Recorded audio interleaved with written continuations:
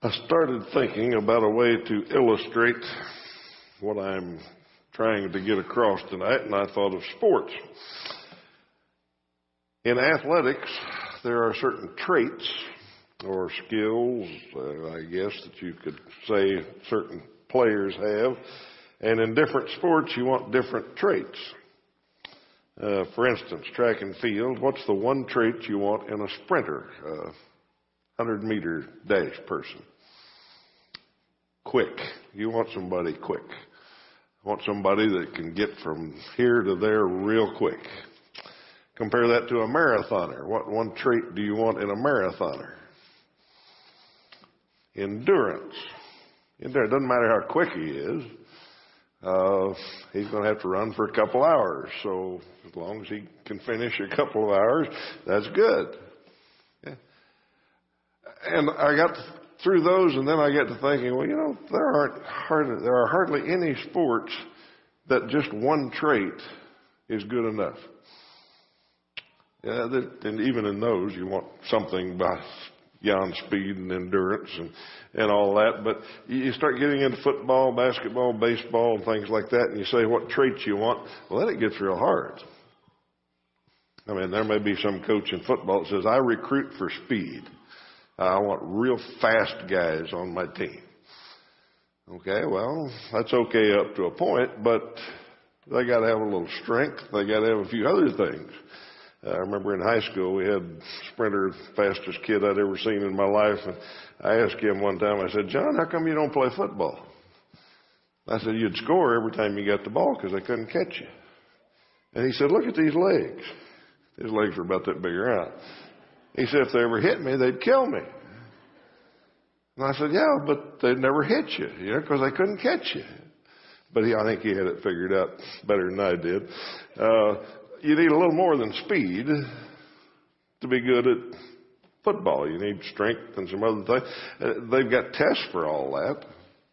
The rookies that want to get into the NFL and stuff, they send them to the commune where they do all these tests. They test how quick you are and how much endurance you got and how high you can jump. And they test everything. And they add the scores up and they say, this guy's got a real good chance. This guy can make it. He's got the physical skills. Those guys don't always make it. Because you go beyond the physical traits and there's a whole other dimension. You got attitude, you got character, you got work ethic, you got all those other things going.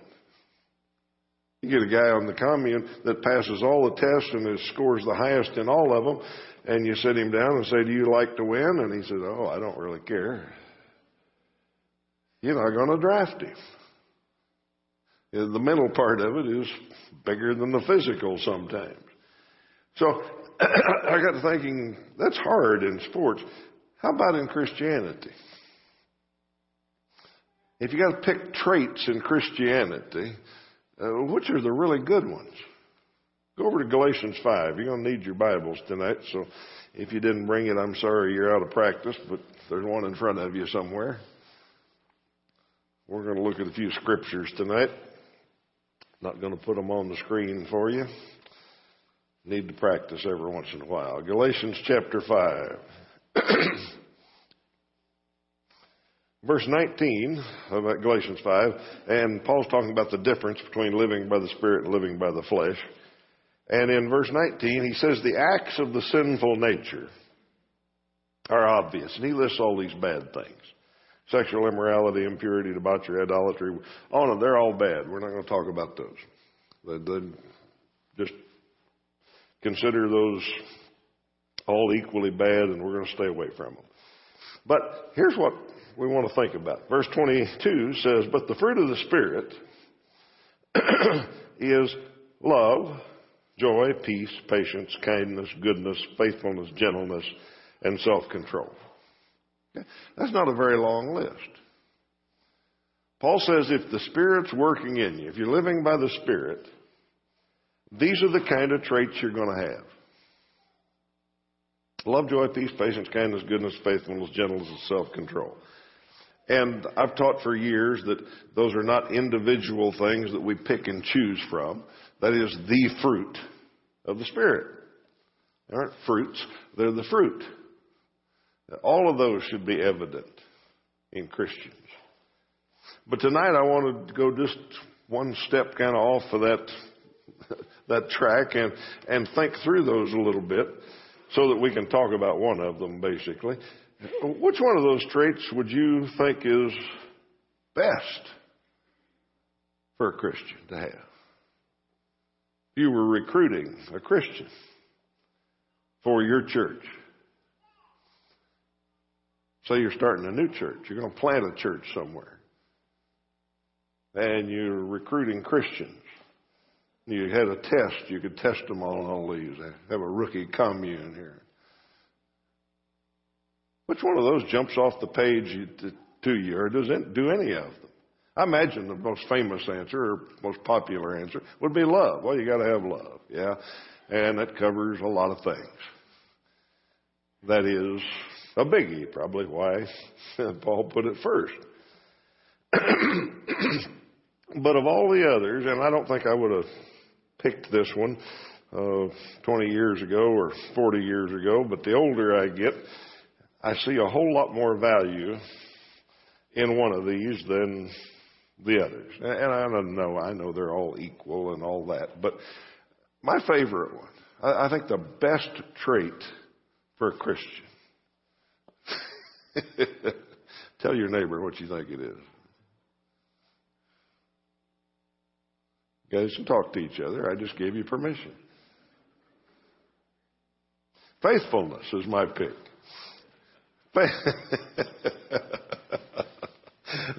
Faithfulness. Out of all of them, and just the experience of living the Christian life with other people, at least that's the one I value a whole lot. I think it's really, really important.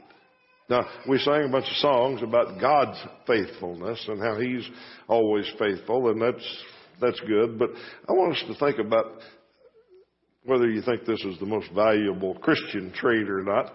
Think about how important it is with me. Now, it's not faith. There are two different words. There's faith and there's faithfulness. In the Greek, there's two different words that are pretty close, but they're spelled different. Pistis, P-I-S-T-I-S, is faith. That's belief. That's conviction. And pistos, P-I-S-T-O-S, is O-S, P-I-S-T-O-S, is faithfulness. Being reliable. Being dependable. Being trustworthy. Being faithful. Two different words. You believe in something or you believe on something. But whether you're faithful or not is about how you operate. Okay? Faith is about our relation to God. We have faith in Him. It's a theological thing. We either believe in Him or we don't. But if the fruit of the Spirit is working in us, we will become more faithful. More reliable, more dependable, more trustworthy are synonyms for that. Now, we could spend a whole lot of time going through looking up where that word is used, and I want to pick just a few of them close to where we are. In fact, let's go over to 1 Corinthians 4. I'm not going to make us look up many of them, but let's just see a few of them. 1 Corinthians chapter 4, verse 17.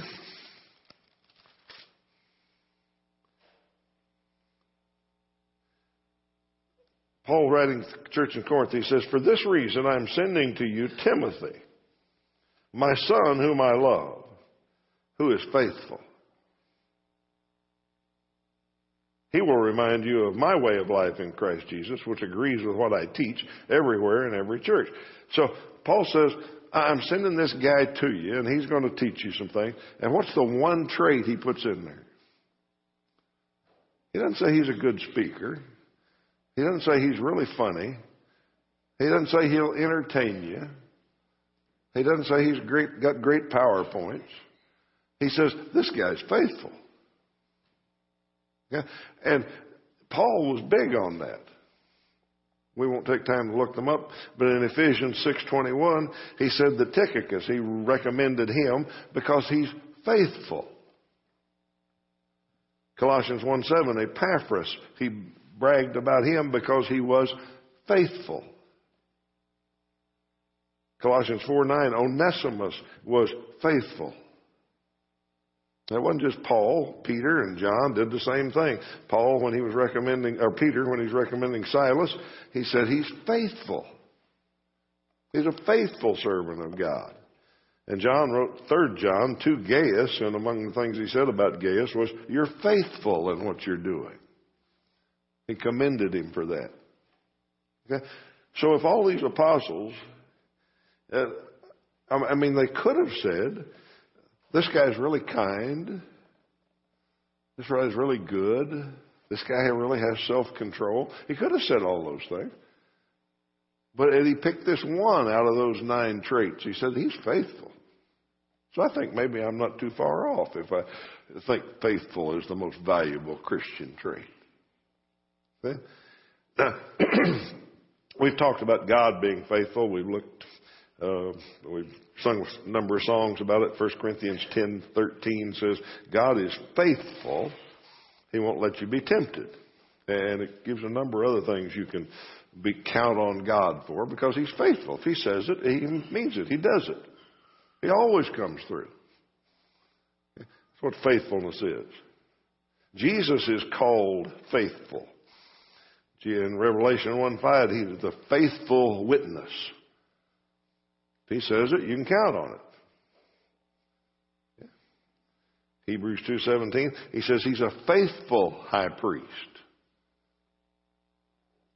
Think about it. Of all the old high priests in the Old Testament, were all of them outstanding, wonderful, super duper followers of God? Some of them messed up, didn't they? Okay? So when they get to talking about Jesus and how he's better than the old high priest, that's what they say. He's faithful. He always represents us well before God. Okay?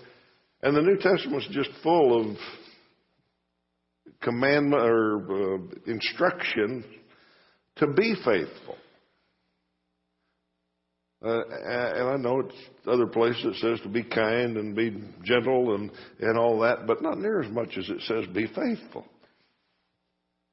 1 Corinthians 4:2, and since we're in 1 Corinthians, let's stay there, 4 verse 2. Now, it's required that those who have been given a trust must prove faithful. Okay? Paul's saying of we apostles, we've been entrusted things by God. And when you're entrusted something by God, you got to be faithful. You got to be dependable, trustworthy, reliable, take care of it. Okay? So stewards are supposed to be faithful. Servants are supposed to be faithful. Teachers are supposed to be faithful. Go over to 2 Timothy 2 and verse 2.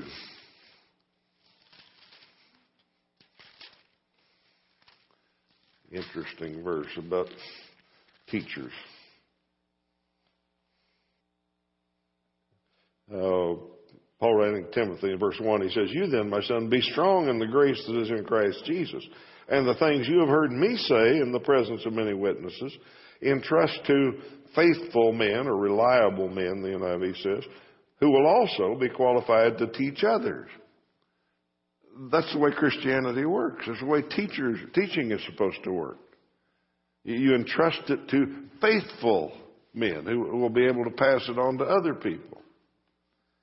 Faithful is a big deal in the New Testament. We looked at one verse this morning. We was talking about deacons. 1 Timothy 3:11 talked about the wives of deacons and what they ought to be, and listed 3 or 4 things about them. One of them was they had to be faithful, had to be trustworthy, had to be able to count on them. Okay. Since we're in the Timothy, go back to 1 Timothy 1.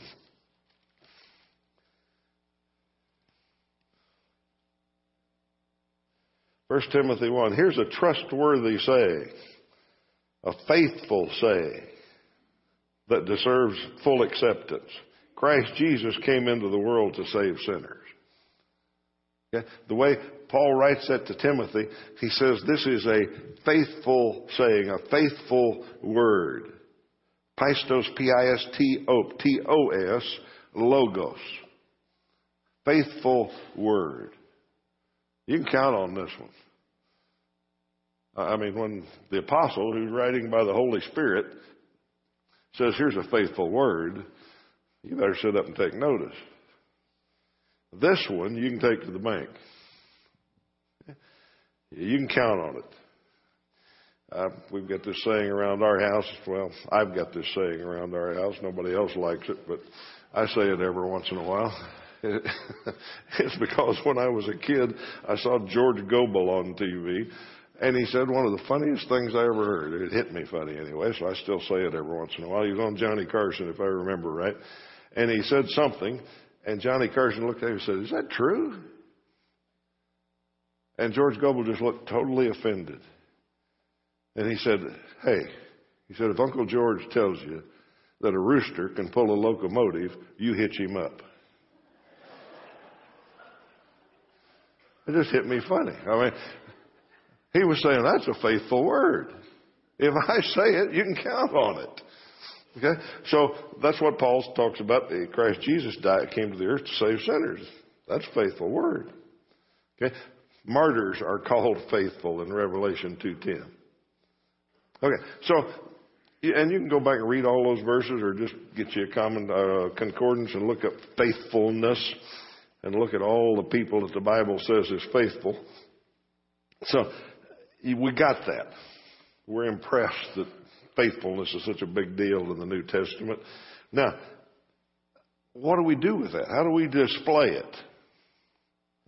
It ought to be visible in our lives as the Spirit's producing faithfulness. So what are we looking for as we decide how we score on this in the commune? How do we display faithfulness? Well, there's a few regular activities, I guess, that we could kind of score on this. Attendance is a biggie. Now, we're not talking about salvation here, folks. We're talking about growing up in Christ. We're talking about letting the Spirit develop us. And somebody who is faithful in attendance has probably grown more in some ways than somebody that's not faithful. And I know there's excuses and reasons and all of that, but in general, faithfulness in attendance is a good thing. Faithfulness in giving is a good thing. Now, we're not big on pledges or commitments or anything around here. We ask for a couple a year on Know Your Bible and missions. We ask, what do you think you can give this year, just so we kind of know what to shoot for. And we don't really follow it. I mean, we don't track it. It's interesting. When we looked for a new software a few years ago, that's how almost all the church software is sold. This one will really track your pledges. You know, I mean, it's got all sorts of stuff built into it that if you get somebody to pledge that they're going to give this thing will send them follow-up notices and emails and letters to their house and tell you to call them and all that. You keep up with your pledge. Okay? We don't do that much around here. We use it as kind of a guideline, and if you can keep it, that's great. If something happens in your family where you can't, that's okay too. It's between you and God. But faithful giving, if you say you're going to give this, if you pledge to give this, whether you write it on a piece of paper or just make it up in your mind, if you sit down at the start of the year and plan your giving, which you ought to do, that's what giving's supposed to be, is purposed in your heart. So if you purpose to give this much, check. See how faithful you've been in it. It's easy to miss a week. I forget to write the check every once in a while. Get busy on Saturday or something and forget to do it. I know I ought to do online giving. I know I'm old. Okay. You know, I write a check. I like that. Anyhow, plus you can see I'm faithful when I put my check in.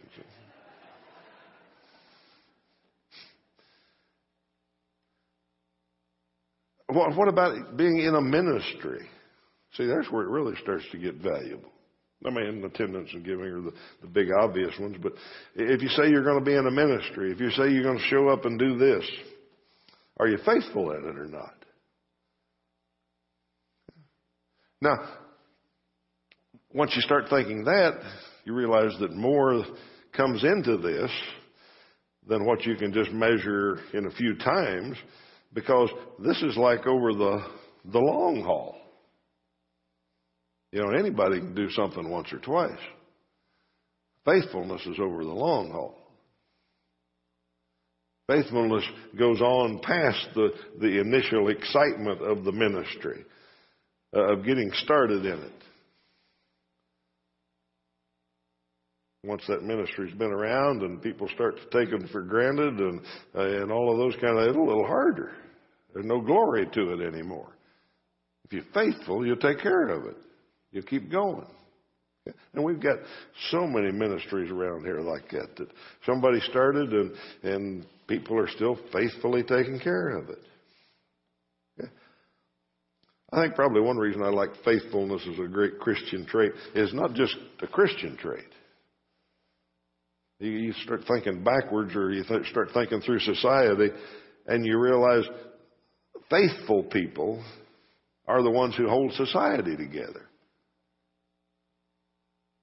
The people that have a job and are at a job, that have bills to pay and pay their bills. You know, that took a responsibility to have children and raise children, and they raised them. Okay? That's what makes the world work well. When people aren't faithful, things start to fall apart. People that honor their commitments, that they do what they said they were going to do, make society work. Now, the Christian trait of faithfulness is a supernatural one because the Spirit produces it, and we can do it on our own accord to a certain level. But then when we face persecution someday, we're going to find out if it's Spirit-driven or if it's all our own. But Spirit-driven, we'll stay faithful no matter what they want to do to us. When you stop getting praised for something, then it's Spirit-filled if you keep doing it. When it starts to get difficult and you keep doing it, it's Spirit-filled. See, it's easy to do the big events, the big show. But the daily stuff is what's hard. That's what takes the faithfulness that the Spirit produces in it. Okay, let me ask one question. Maybe this will spur some things, thoughts in your head. Why is this one my favorite? I mean, why do I pick faithfulness? And I thought through that, and I think the reason is because in what I do, I have to rely on people. You know, you may think this is the only thing I do all week, and I just do it myself and get a sermon and come up here and do it. But the other things I do, all of them, I got to rely on people. Somebody dies, and they call me and ask me to do the funeral. Okay, I can go talk for 20 minutes. I can do that. But to do a funeral, what else have I got to do once they've called me? I got to start calling people to rely on. Okay? Now, I don't always call them. Sandy calls them sometimes, Becky. But the point is to do these things. It's not a one-person deal. You got to rely on others. You got to rely on somebody to have some singers up there. You got to rely on somebody to have some food back there when it's lunchtime after the funeral. You got to rely on somebody to be in the sound booth when I need to talk and the music needs to be heard and all of that. Okay? Do you see why I like faithfulness? Because around here, we got faithful people, and it takes one phone call. Yeah. Well, when I call Archie and say, we got a funeral Friday, she said, all right, I got it. You know, tell me what songs they want. Call Cheryl and say, we got a funeral Friday. She says, I got it. Tell me how many are coming. I email David and say, we got a funeral Friday. He says, somebody will be there. Somebody will cover that booth. We got faithful people. You realize how hard it would be to do the stuff that I have to do and a lot of you have to do without faithfulness? And it just goes on down from there. Cheryl doesn't go in there and cook all the food by herself. She makes Johnny do a lot of it. You know? She's got a lot of faithful people that she calls. And it doesn't take a whole lot of begging and pushing and all that. They're faithful. They said, I'll help you cook. And they'll do it. From now on. Yeah. Have a wedding. Same thing. Coordinator gets involved. I don't have to worry about that. Coordinator's faithful. They will take care of all that stuff. Okay? All I got to do is think about my part. I have never once worried. I wonder if the coordinator's going to show up tonight. Never enters my head. Because we got faithful people. Bride and groom might not show up. You know, more likely the best man or brother or sister or somebody like that doesn't show up. That's why rehearsals always take so long. But the other parts of it, they're faithful. They said we'll do that. They do that. Okay? Faithfulness. Hey, that's a great, not just a great Christian trait. In fact, I made a note over here. I was going to do a needful things for teens here. I ought to do it about faithfulness sometime. You teens want to know how to get ahead in life? Be successful in life? Be faithful. Be faithful. If you say you're going to do something, do it. Give somebody your word, follow through. They tell you to be there at this time every morning, be there at that time every morning. In fact, be a little early. Okay? Faithfulness goes a long way in this world. Doesn't have anything to do with skill. Doesn't have anything to do with how well you do things. I mean, that's good too, but faithfulness will get you a long ways because there's not much faithfulness in this world. Faithfulness is big in the New Testament. I know it's just one of the 9 traits that are listed as the fruit of the Spirit, but I just wanted us to focus on that and think on that tonight. The importance of faithfulness, the most valuable Christian trait, in my opinion, anyway. The lesson is yours. If you're here this evening and need to respond to the Lord's invitation in any way, or if you need the prayers of this family, we would be happy to help you with that. We'd be faithful in our prayers. Anything you need, you can come. Let's stand and sing.